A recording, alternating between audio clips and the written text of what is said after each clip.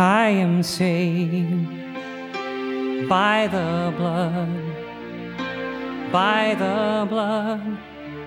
of the Lamb, and I am saved by the grace of the great I am.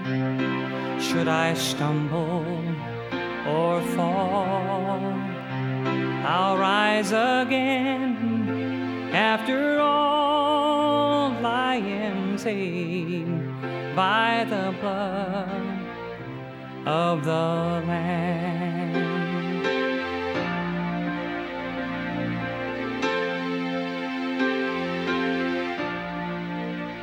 And I am healed by the stripes that they placed in his flesh.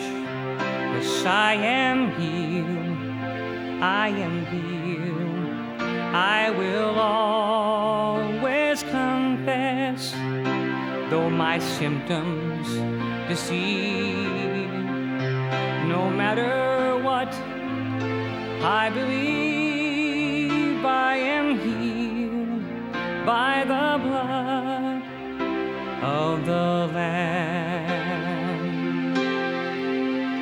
Don't give in, don't you doubt.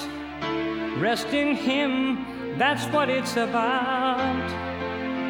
He took your sin, He paid the price.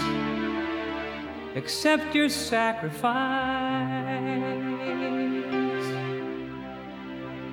And I am saved by the blood of the Lamb, and I am healed by the grace of the great I am. Should I stumble or fall, I'll rise again. After all, I am healed and I am saved by the blood. Don't give in, don't you doubt. Rest in Him, that's what it's about. He took your sins, He paid the price. Accept your sacrifice. So I am saved by the blood of the Lamb, and I am healed by the grace of the great I am. Should I stumble or fall, I'll rise again. After all, I am healed and I am saved by the blood.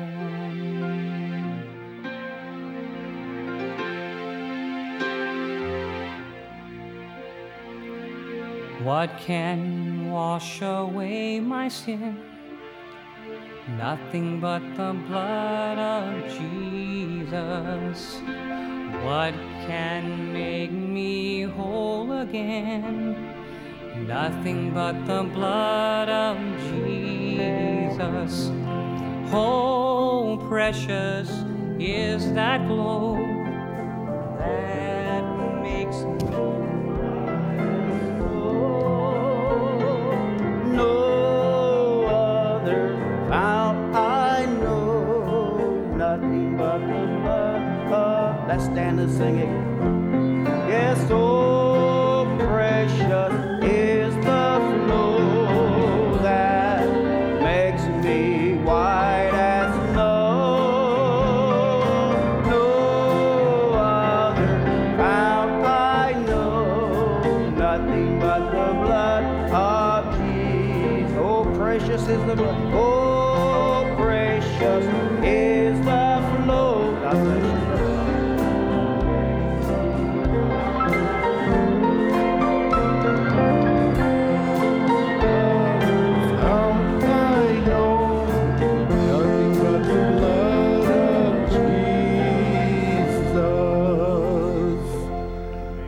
Hallelujah. Some precious things that Brother Branham said along that line. You know, he says when you kneel down and pray to God, he said he doesn't even see you. He only hears your voice coming through the blood. Because we are sin, but he doesn't look on it. All he sees is the blood. That was one of them. And then the other one, the Scripture says, you know, that we cannot sin. And Brother Branham, you know, when you take that just without understanding, you think, but I make mistakes. But he says, how can you sin when you're covered by the blood? God can't see it. Amen. What a precious God we have. What a precious God. We're still continuing our Bible study, Revelations chapter 21. By the way, next Wednesday, how many remember Brother Philip Mawugbi? Oh, you all remember him? Yeah, he's going to be with us. He's driving in from Chicago. He's there on business, and he's going to drive down on Wednesday and be with us through Sunday, and then he goes back again. So I think he started ministering up in Edmonton, you know. So he's going to be speaking for us, you know. I think that'll be a real joy. I hope he tells you a little bit of his testimony. God has so blessed him up there. It's just wonderful. Revelation 21. You remember now what we're doing is we're just doing this is a Thursday night Bible study, home Bible study at church on Wednesday night. So there we go. Revelation 21:1. We covered this, but we'll read just a little bit. We covered it last time. 21:1. I saw a new heaven and a new earth. We found out the new heaven, new earth, and the first heaven and first earth were passed away. The first heaven was a millennium. And then the first earth is this earth, as we know it, passed away into a new form. And there was no more sea. And I, John, saw the holy city, Jerusalem, coming down from God out of heaven, prepared as a bride adorned for her husband. And I heard a great voice out of heaven saying, behold, the tabernacle of God is with men, and he will dwell with them, and they shall be his people, and God himself shall be with them and be their God. May the Lord add his blessing to the reading of the word. You may be seated. Hold your Bible open to Revelation 21 because we're going to read scriptures and talk about them and read scriptures and talk about them. So we'll be going that direction. I see, good, Brother Franco's already got my slide up there. So the New Jerusalem that we're talking about, of course, that is our future home. And God has gone to prepare a place for us. And it is so magnificent, I can't get my head around it. I'll tell you when he describes it, what is transparent gold? I mean, my goodness, it's just too big for my understanding, but I'm sure we'll be awed beyond understanding. So we're at the place in Scripture now. This is after the millennium. You'll see on your notes, we're just going to be following along there. It's part of it I'll be reading to you. Part of it will be ad-libbing. And then it says the earth has its final purging by the fires of 2 Peter 3:12, which is written here, looking for and hasting unto the coming of the day of God, wherein the heavens being on fire shall be dissolved and elements shall melt with a fervent heat. So the day of God we found out was going into eternity. The day of the Lord is going into the tribulation and the tribulation. The day of God is going into eternity. And then 2 Peter 3:13, nevertheless we according to his promise look for a new heaven and a new earth wherein dwelleth righteousness. So there's many places in the Scripture that speak of a new heaven and a new earth, Isaiah and Peter and Revelation and some other places. And of course, all those, it says, wherein dwelleth righteousness. And again, if you look in the mirror and say, do I qualify? Nobody does. But through the blood of Jesus Christ, we qualify. We put on his robe of righteousness, because the Scripture says here, for he who knew no sin became sin, that we might be the very righteousness of God in him. That righteousness of God, I can't get my head around that either. But nevertheless, it's wonderful. So this New Jerusalem we're looking at is the headquarters for the King and Queen, the bride of Christ. And then Revelations 21:2, just to remind you now as we continue on. And I, John, saw the holy city, New Jerusalem, coming down from God out of heaven, prepared as a bride adorned for her husband.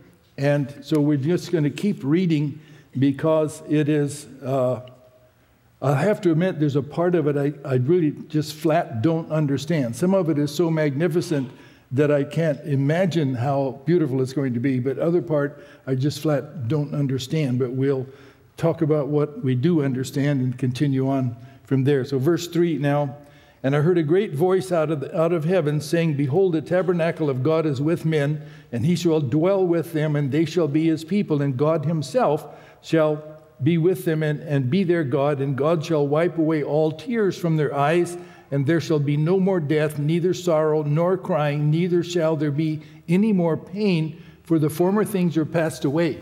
So I mentioned it last time, but I want to emphasize here that the God himself being with us is a new thing. We have the Holy Spirit with us. That's an office of God. We had Jesus Christ dying for us. That was God in flesh. But God himself, the same in spirit form that came down to Adam and Eve in the Garden of Eden, we haven't had anything to do with that. We've had something to do with this office and that office and that office, but this is all of him, all wrapped up in one spirit bundle. And then as we read in Corinthians 15 last time, he has condescended down into time to deal with sin. And while dealing with sin, reveal his attributes. To do that, the invisible spirit had to become visible, and that's where Christ comes in. He becomes the visible form of the invisible God. But you can see then that the forms in which he has been known are Christ, but not actually God himself as what you're experiencing. Are you staying with me? Because he's had to step into something through which to make himself known. And then in eternity, he will still speak through the Son, because the Son will be sitting as the Son of David on the throne. But as Corinthians 5, 2 Corinthians 5 talks about, God was in Christ reconciling the world to himself. And so God has been in Christ doing this work of revealing of himself and redeeming all of his subjects, all of his predestinated ones. Then now, once that work is finished, then Christ gives the whole kingdom back over to God. You can read it, 2 Corinthians 15, 1 Corinthians, I guess it is 15.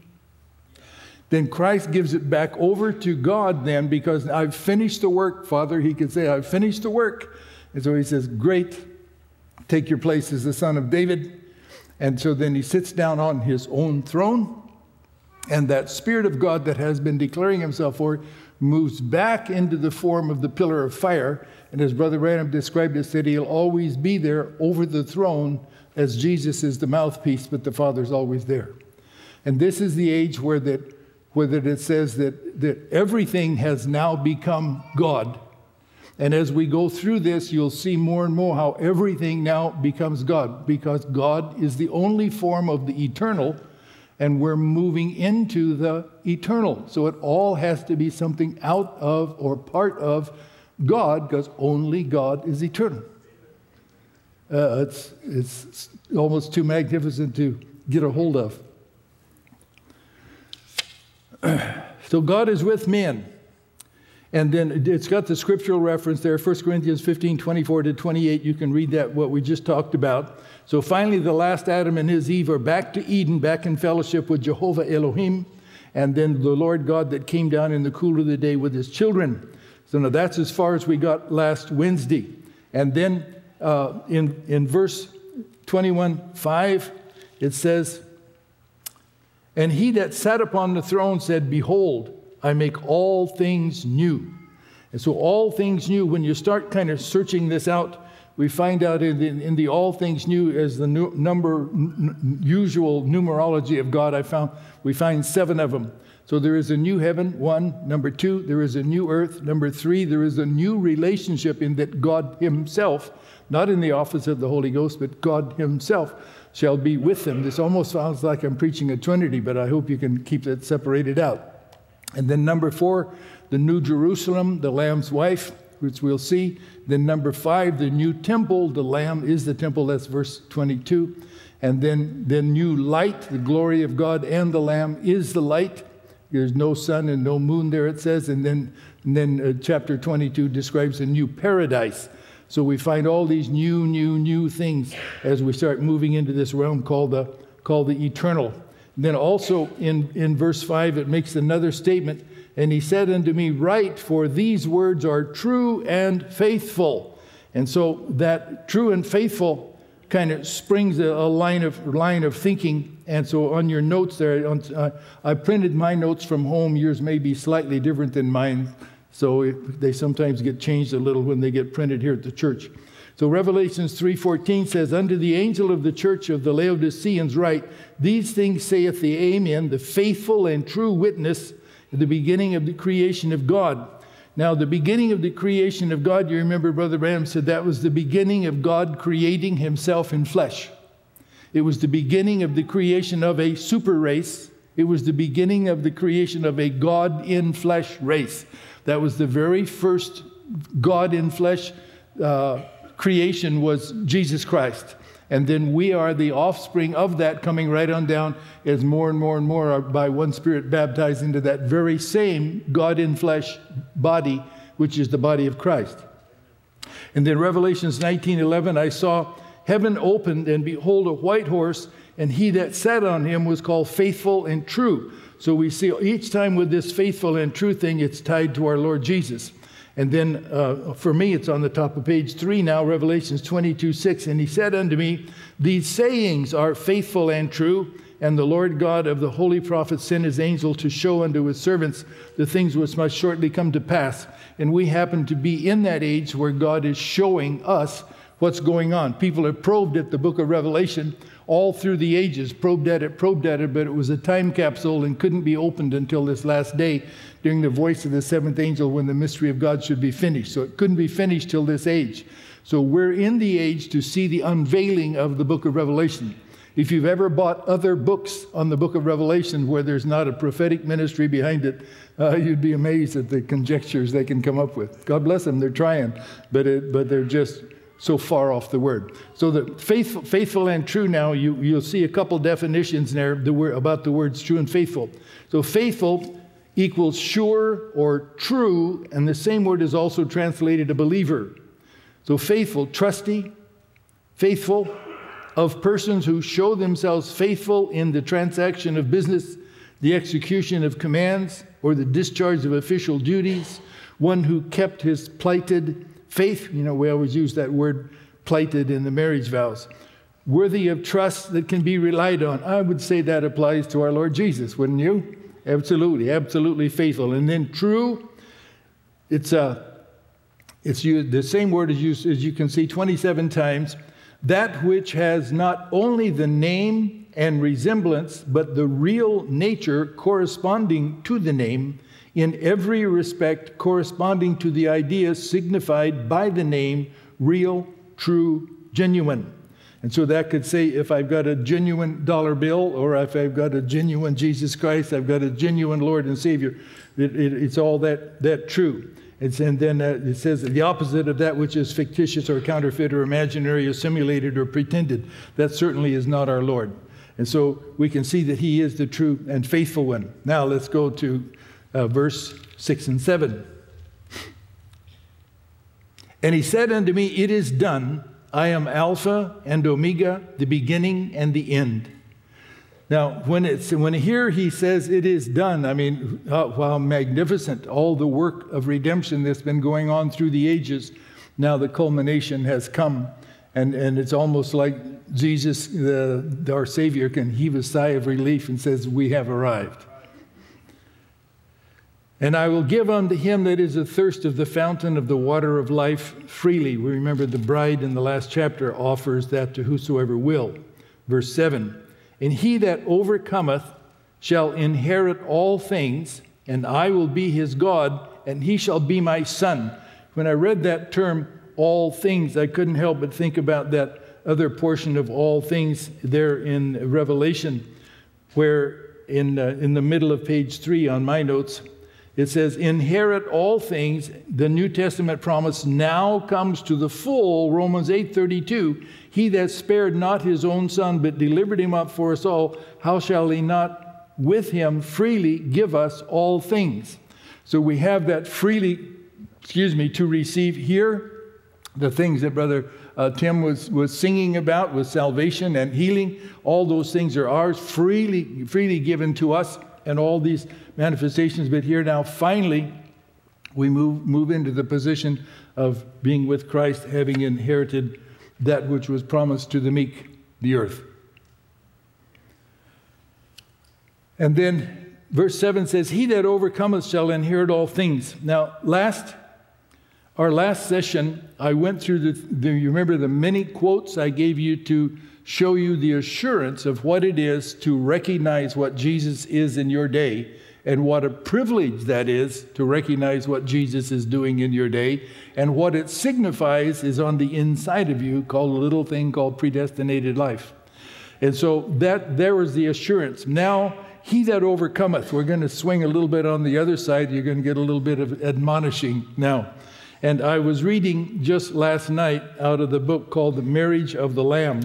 And Brother Branham there, what did I do with my book? Excuse me, did I not bring it out? How disastrous. Hey, would somebody run back and grab it off the desk? Oh, no, here it is. Sorry. So where's my glasses when they're up in the head here? Okay, I'm going to read to you now. This is out of The Marriage of the Lamb, and I'm starting on page 6, paragraph 27. So just kind of listen to me, because I don't have this printed out in here. So it's a little bit lengthy, but it so spoke to me, I hope it'll speak to you also. We know there is going to be a bride, and there's going to be a wedding supper served in the sky. That's just as sure to be as God is, because it's His Word. And we know that those things that are going to make up that bride are going to be His church, and they're going to appear before Him without spot or wrinkle. And they have the material on earth now to make themselves ready. Now, if you notice, he said she has made herself ready. So many says, if the Lord will just take this evil spirit from me, from drinking or gambling or lying or stealing, I'll serve Him. But that's up to you. You've got something to do too. They that overcome shall inherit all things. They that overcome, you have the power to do it, but you must be willing to lay it down. See, she has made herself ready. I like that word. You see, God could not push us through a little pipe, pull us out the other end, and then say, blessed is he that overcomes. You had nothing to overcome. He just pushed you through. But you've got to make decisions for yourself. I have to make decisions for myself. In doing that, we show our faith and respect to God. Israel was promised a promised land, but they had to fight for every inch of it. Wherever the soles of your feet tread upon, that have I given you, God said to Joshua. It was all there. The land was there. God gave it to them, but they had to fight for it. The same way it is with divine healing. God's got the power to heal you. And if you've got the courage to accept it, but you'll fight every inch of the way, God's amazing grace to save you, He will do it, but you'll fight every inch of your way. I've been behind the pulpit going on 31 years, and every inch of that has been a fight constantly. It certainly has. But we must fight if we must reign. So we find out that the bride has to make herself ready, be willing to lay aside every weight that does so easily beset us, that we might run with patience the race that sets before us. We must lay them aside ourselves. We can't say, God, you come lay them aside for us. We've got to do that ourselves. There will be a wedding supper. How we love to think of sitting across the table from each other and shaking one another's hands, tears running down our cheeks, and to think He will come around, wipe all the tears away, say, don't cry, it's all over. Enter into the joys of the Lord that's been prepared for you since the foundation of the world. Oh, brother, that will make us love one another even more. It's the individuals in the church that makes up the bride. Now, I'm going to see those barriers of indifference breaking down. I'm glad to see those barriers of indifference breaking down. And the great church of God beginning to merge itself together in fellowship means that the wedding is coming nearer now, and the stones are peculiar cut as they may be. They got a place somewhere in that building if they're the stones of the Lord. Now, the earthly marriage here is a type of the heavenly marriage. The first thing there must be a decision. The young lady has to make her decision, whether that's the young man she wants to be with, and there has to be a decision made. You have to make it. She must be the only woman in the world for the man, and he must be the only man. If it isn't, you made a wrong decision. And that's something, it's making up a decision for, it's same way for making up a decision for Christ. Are you going to serve the world? Or are you going to serve Christ? You have to make up your mind. But the decision has to be made. And then after the decision is made, then comes the engagement. You've got to make an engagement before this union can be. See, a pledge, an engagement, a love affair. And then the next thing, promises made. There has to be promises made one to another, like the promise, sweetheart, if you'll marry me, I'll promise I'll be loyal and true. I'll look upon no other woman, or I'll look upon no other man. And I'll do that all the days as a duty of my, I'll do the duty as a wife. If we have children, I'll do the duty as a mother, a housekeeper, and all these promises has to be made or should be in a correct wedding. So then the same thing when you come to Christ. I love you, I'll be true to you, I'll serve you day and night. It's too bad we forget that. I'll serve you day and night, I'll fast, I'll pray, I'll be loyal to you, I'll bring my tithings into the storehouse, I'll pray many times a day, I'll do anything, and I'll pledge all my love to you, that you should do, and it should come from your heart. Now look, if you haven't got teeth and you use false teeth, that's all right. But actually those teeth are not connected with you. It's not part of you. If you had an arm amputated and put a false arm on, well, that arm's actually not connected with you. It's just stuck on, see? It's not connected with you. And when we take a pledge to Christ, if we don't become part of him, like a woman ought to become part of a man and a man part of the woman, then we're artificial Christians. You're not married to that woman. You might be loyal. If you don't love your husband and him 60 or 70 years old and you don't love him as good as you did in the beginning, then you're really just raising his children. And that's the way the churches are. Too many today. We're just taking the name of the Christian church, pretending to be the bride, when it's artificially we're not connected with Christ in any way. It's like an artificial tooth or an artificial arm or an artificial eye. See, it's something that's artificial we're just putting on. You can't put on Christianity. You've got to be connected with it. First is a decision, next engagement, then promise, then ceremony. And bride takes the bridegroom's name. She is no more than her own. She takes the bridegroom's name.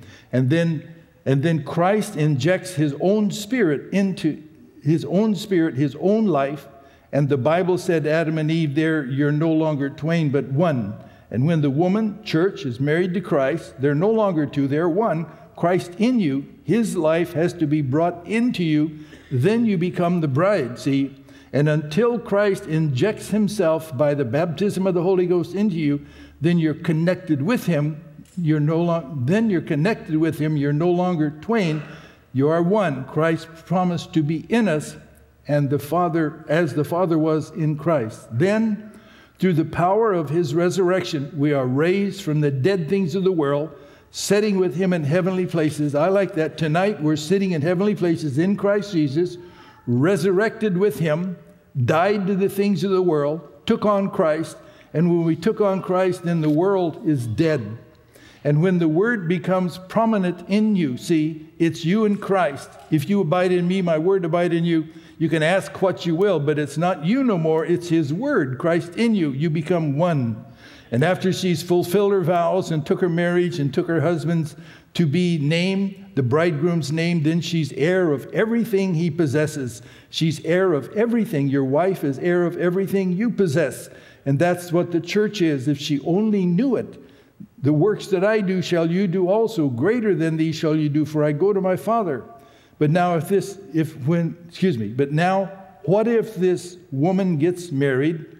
She's heir to all he's got. Then she starts running around with other men. See, she's sharing her love with others. That's what too many Christians do, sharing your love with the world, playing, dancing, gambling, staying home from prayer meetings to watch television, all kinds of worldly things that took the place of the love of God in the church's heart. She's sharing her love. She'll take her tithings and that she should give to the church, and she'll spend it on things out there in the world instead of loving God the way she should do, living for God, loving to come to church. You almost have to persuade her to come. Then he tells the story about a pastor friend of his who passed out pledge cards for his people to sign that they would come to Sunday school at least 6 months a year. And then he said, Brother Branham and him were talking, and he asked Brother Branham, how do you do it in your church to get the people to come? He says, we give them a pill. He says, pill? Yeah, he says, the gospel. And he says, and they come.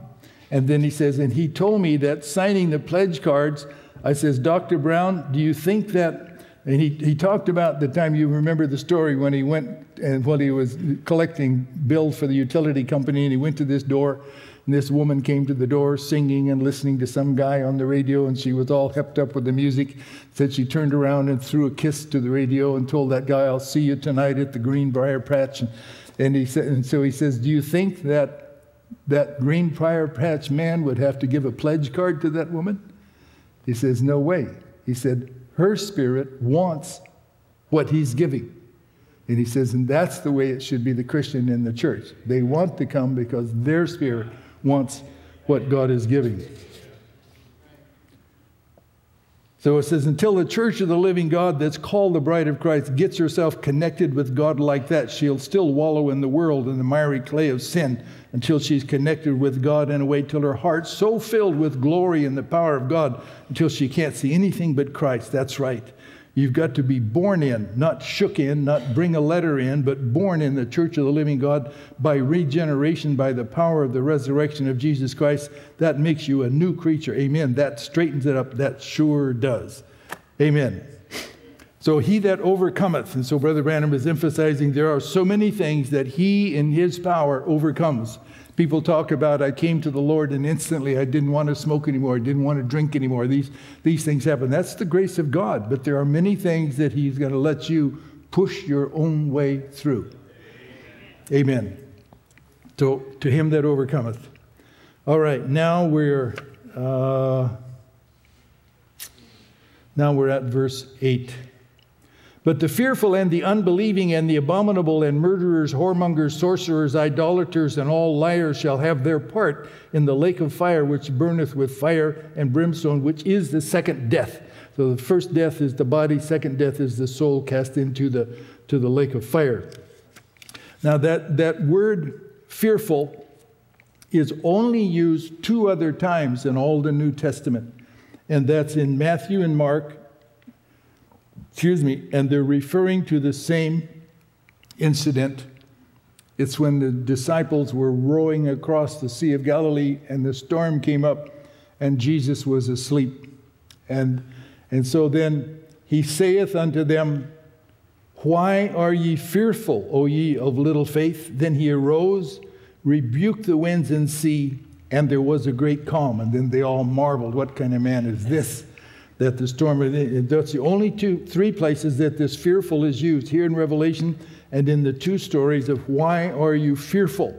And so when I read that, we have many storms of life as we go through life.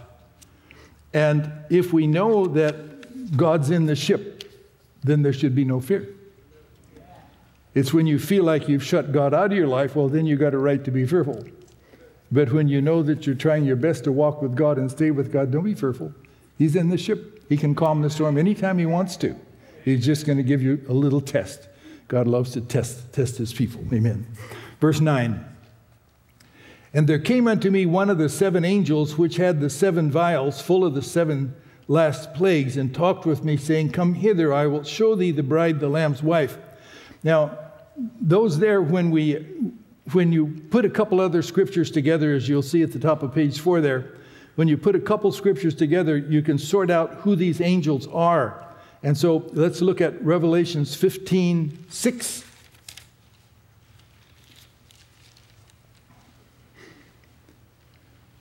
Revelation 15:6, and the 7 angels came out of the temple, having the 7 plagues, clothed in pure and white linen, and having their breasts girded with golden girdles. Do you remember that the girded about the breast, when we studied in Revelation chapter 1, depicted the Son of Man standing in the midst of the 7 golden candlesticks, and the gird about the breast indicated not priesthood, but judge. I don't know whether you remember that or not. But so therefore, the gird about the breast here represents standing in the office of judge. And the very fact that they're wearing white linen, 19:8 tells us, and to her was granted that she should be arrayed in fine linen, clean and white, for the fine linen is the righteousness of saints. So God doesn't have to dress the angels, literal angels, in fine linen. He dresses redeemed ones in fine linen, the righteousness of the saints. So then we find then these seven angels are the 7 church-age messengers who are going to be given the vials, the plagues to pour out the vials. And then it says, I will show thee the bride, the Lamb's wife. Now, verse 10. And he carried me away in the Spirit to a great and high mountain, and showed me that great city, the holy Jerusalem, descending out of heaven from God. And so I'm going to show you the wife, and he points to a city. Now, I'm a little bit baffled about that, but not a little bit baffled. There's like Schofield said, a mystery is something that's been hidden, unveiled, but yet with a mysterious part remaining. And so that's that. So we're going to touch on it a little bit.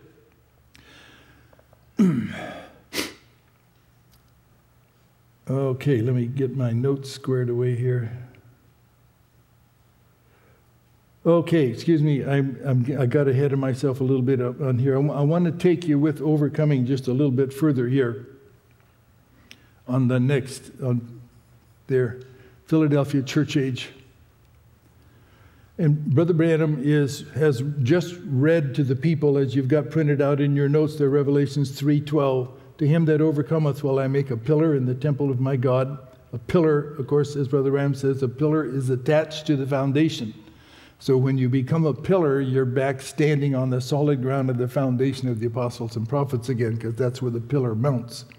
And he shall go no more out, and I will write upon him the name of my God, and the name of the city of my God, which is New Jerusalem, which cometh down out of heaven from my God, and I will write upon him my new name.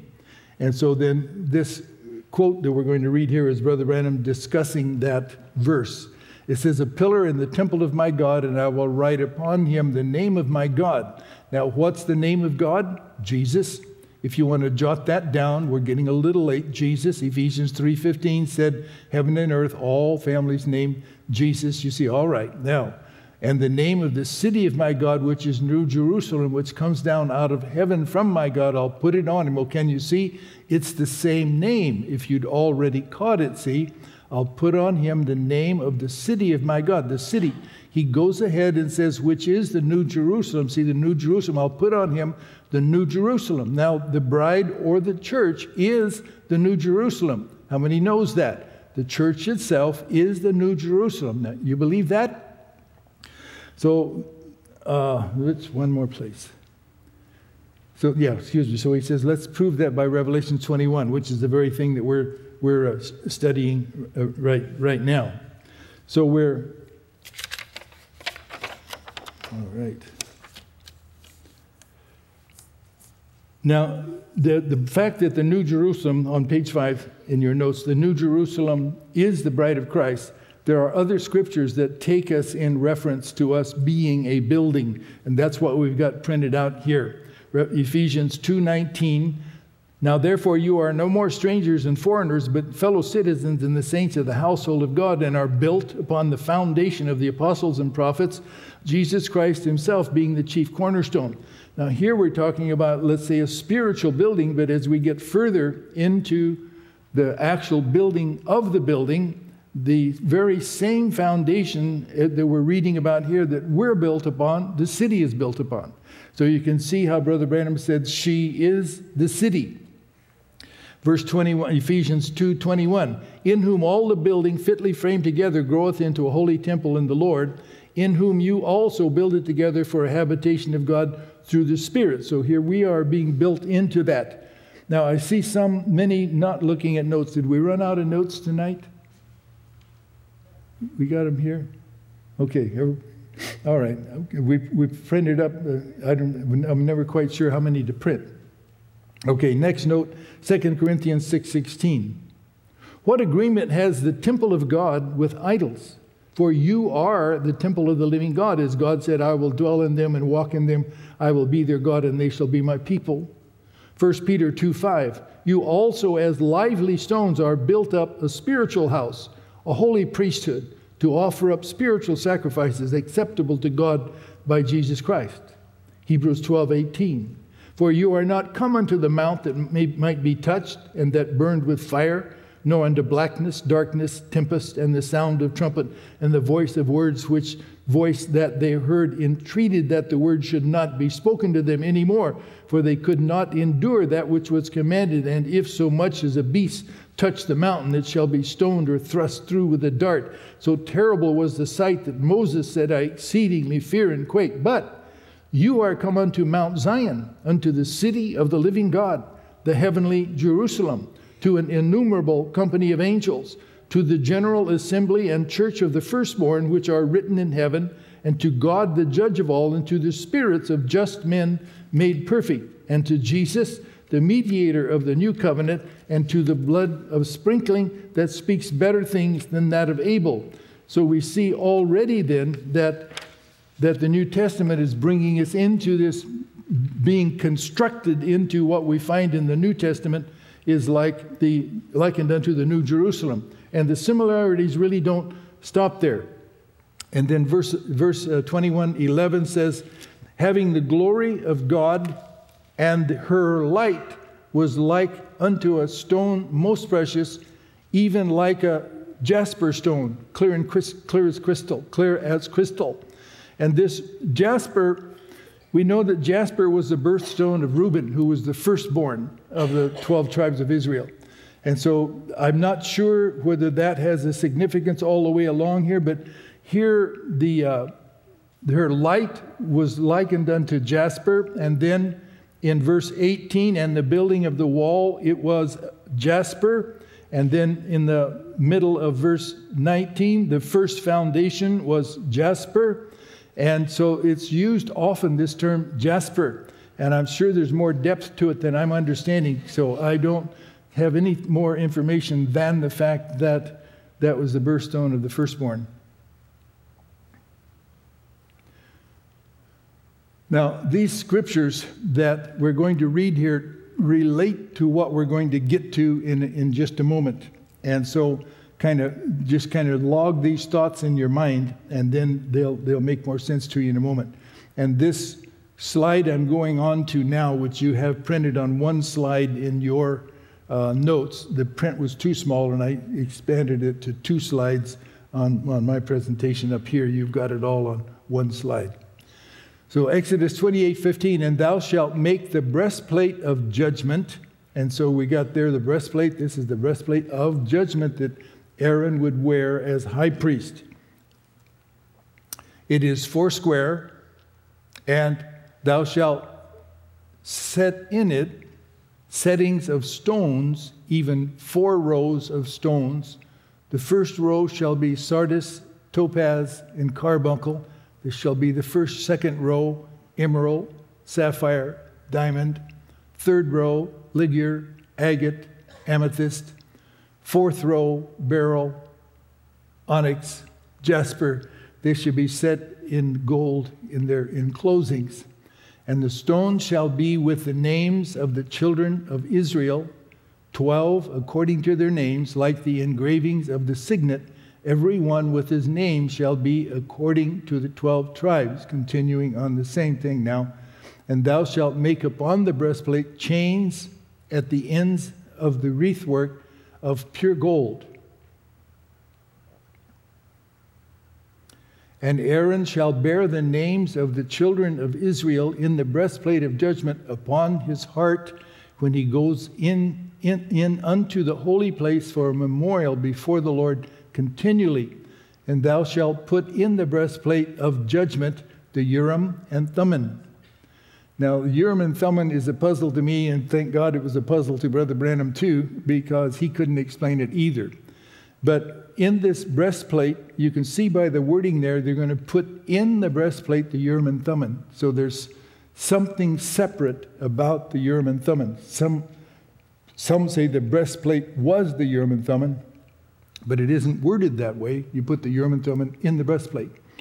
But in describing it, they would take a dreamer of dreams or a prophet and bring him in to stand before this Urim and Thummim in the holy place, in the temple. And if he told his dream or his prophecy, and then like lights flashed through these emeralds, then God received it and said, it's a true prophecy, it's a true dream. If nothing happened, then God wasn't in the prophecy or wasn't in the dream. So the Urim and Thummim was something by which they judged truth. And they shall be upon Aaron's heart, and when he goeth in before the Lord, and Aaron shall bear the judgment of the children of Israel upon his heart before the Lord continually, Leviticus 8:8. And he put the breastplate upon him also. He put in the breastplate the Urim and Thummim. So you see it's separate again. 1 Samuel 28:6. And when Saul inquired of the Lord answered him not, neither by dream, nor by Urim, nor by prophets. And so we see this breastplate, and we're going to see how the breastplate ties with the New Jerusalem. And it's, to me, just a marvelous, marvelous thing. And so this breastplate now, just looking at it just a little bit, the ephod of the high priest, and then the New Testament, and New Testament comparison. So there were 12 precious stones, and then square in arrangement, and then 3 stones to a row of 4 rows, and then each stone represents a tribe, and on the breastplate, it's on the breast of the high priest. And so in the New Jerusalem, as we'll read, as we keep reading, there are 12 stones, and the city is built 4 square, and there are 3 stones to a side of the 4 sides of the temple, and then each stone represents a tribe, and there for Aaron it was on his breast, but here it's on the walls of the city. So we begin to see a city that what Aaron carried on his breast, where we'll be living in a city that's surrounded by that very thing.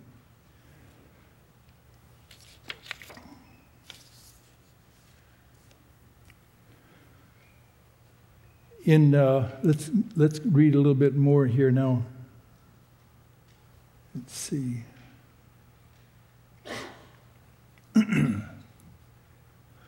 We're in Revelation 21:12 now. And had a wall great and high, and had 12 gates, and the gates 12 angels, and the names written thereon, which are the names of the 12 tribes of the children of Israel, just what they had on the breastplate. And on the east, 3 gates, on the north, 3 gates, on the south, 3 gates, on the west, 3 gates. And the wall of the city had 12 foundations, and in them the names of the 12 apostles of the Lamb. So we talk about the church being built upon the foundation of the apostles and prophets. And here's the whole city built on the foundation of the stones representing the apostles and prophets, with Jesus Christ being the chief cornerstone. And he that talked with me had a golden reed to measure the city. He that talked with me. Okay, now who does me represent? The end-time bride.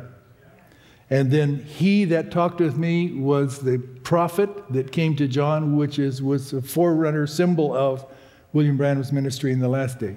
Okay? And he that talked with me had a golden reed to measure the city and the gates thereof and the wall thereof. And the city lieth 4 square, and the length is as large as the breadth. And he measured the city with the reed 12,000 furlongs. The length and the breadth and the height were equal. So when Brother Branham was preaching on the future home, he says, now notice the earth is, well, turn over into the book of Revelation. You can see how he measured it by cubits, by the furlongs, 2,300. So now we find out that the city is measured 1,500 miles square. You know how far that would reach? I measured it off this week. It would reach from Maine to Florida and from the eastern seaboard to 600 miles past west of the Mississippi. In other words, half of the United States. And so here Brother Branham, in his role, fulfilling a role, he took the time to measure the city. Exactly, to me, fulfilling Scripture. The same way that we found in the Scripture, we had an angel standing in the sun, and Brother Branham had a role where he was an angel standing in the sun. And so these things just keep repeating. They have to, because Scripture is being fulfilled in our midst. So when it said the length and the breadth and the height were the same. And so upon this earth, if you go into the web, you'll find almost always taking these things, the length and the height are equal 4 square. And then they put some kind of a building like a cube upon the top up there. But the 4 square was not a cube, it is a pyramid shape. Because in a pyramid shape, the length and the breadth and the height are the same. And so I found just 1 or 2 drawings on the web that did have a pyramid-shaped semblance of a city sticking up there, but they all had that possibly copyrighted note on there, so I was afraid to use it. But anyway, this gives you the idea anyway. And when I drew one quite some time ago myself, and took the 1,500 miles big and then drew it to scale on the size of the earth, the sides of it come down just nicely onto the curvature of the earth. So as you were coming up over the curvature of the earth, you just go right on up. You'd scarcely notice. It's not like a big wart sticking out on the side. It actually just follows the curvature of the earth. It just continues right on up. And then Larkin, he drew it this way. You've seen this drawing before. This was the way he depicted the city, again, in somewhat of a pyramid shape.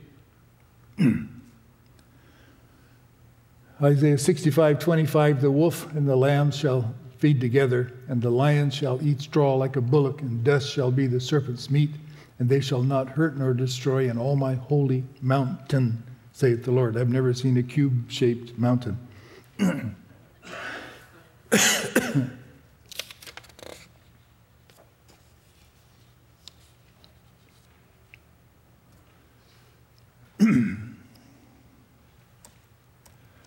Okay, now we're still lingering somewhat on the breastplate and stuff because it so beautifully ties to the New Jerusalem. Exodus 28:30, and thou shalt put in the breastplate of judgment, the Urim and Thummim, and they shall be upon Aaron's heart when he goes in before the Lord, and Aaron shall bear the judgment of the children of Israel upon his heart before the Lord continually. Leviticus 8:8. And he put the breastplate upon him, and also he put in the breastplate the Urim and Thummim. And then Numbers 27:21. And he shall stand before Eleazar the priest, who shall ask counsel for him after the judgment of Urim before the Lord. At his word shall they go out, and at the word they shall come in, both he and all the children of Israel with them. So the Urim and Thummim is that which testifies of truth or God's not in it. And as Brother Branham repeated over and over and over, he says the Old Testament, they had the Urim and Thummim. He says in the New Testament, we've got the Word of God. That's our Urim and Thummim. We check for the truth there. But in Deuteronomy 33:8, and of Levi, he said, let thy Thummim and Urim be with the Holy One, whom thou didst prove at Massah, and with whom thou didst strive at the waters of Meribah. 1 Samuel 28:6. And when Saul inquired of the Lord answered him not, neither by dreams, nor by Urim, nor by prophets. Ezekiel 2:63. And the Tirshatha, which is the governor, said unto them that they should not eat of the most holy things till there stood up a priest with Urim and with Thummim. So we see this continually repeated, standing, knowing truth by the Urim and Thummim. And the Tershatha said unto them that they should not, we already got that. So now, in here, we've got the Exodus. Here comes our breastplate that the priest was going to wear. And here comes the way the city is to be built. And I just took the stones and ran them back and forth there. This didn't do it. I actually had them in movement, but this jumped them all on at once here. And what it is, there's about 2 stones that none of the Bible dictionaries could identify, but all the others were identifiable as being the very same stones on the breastplate, is the very same stones that the New Jerusalem is built on. So consequently, the city we are going to, the foundation itself, is absolute truth. And that's the place where we're going to live, where God has made a way for us.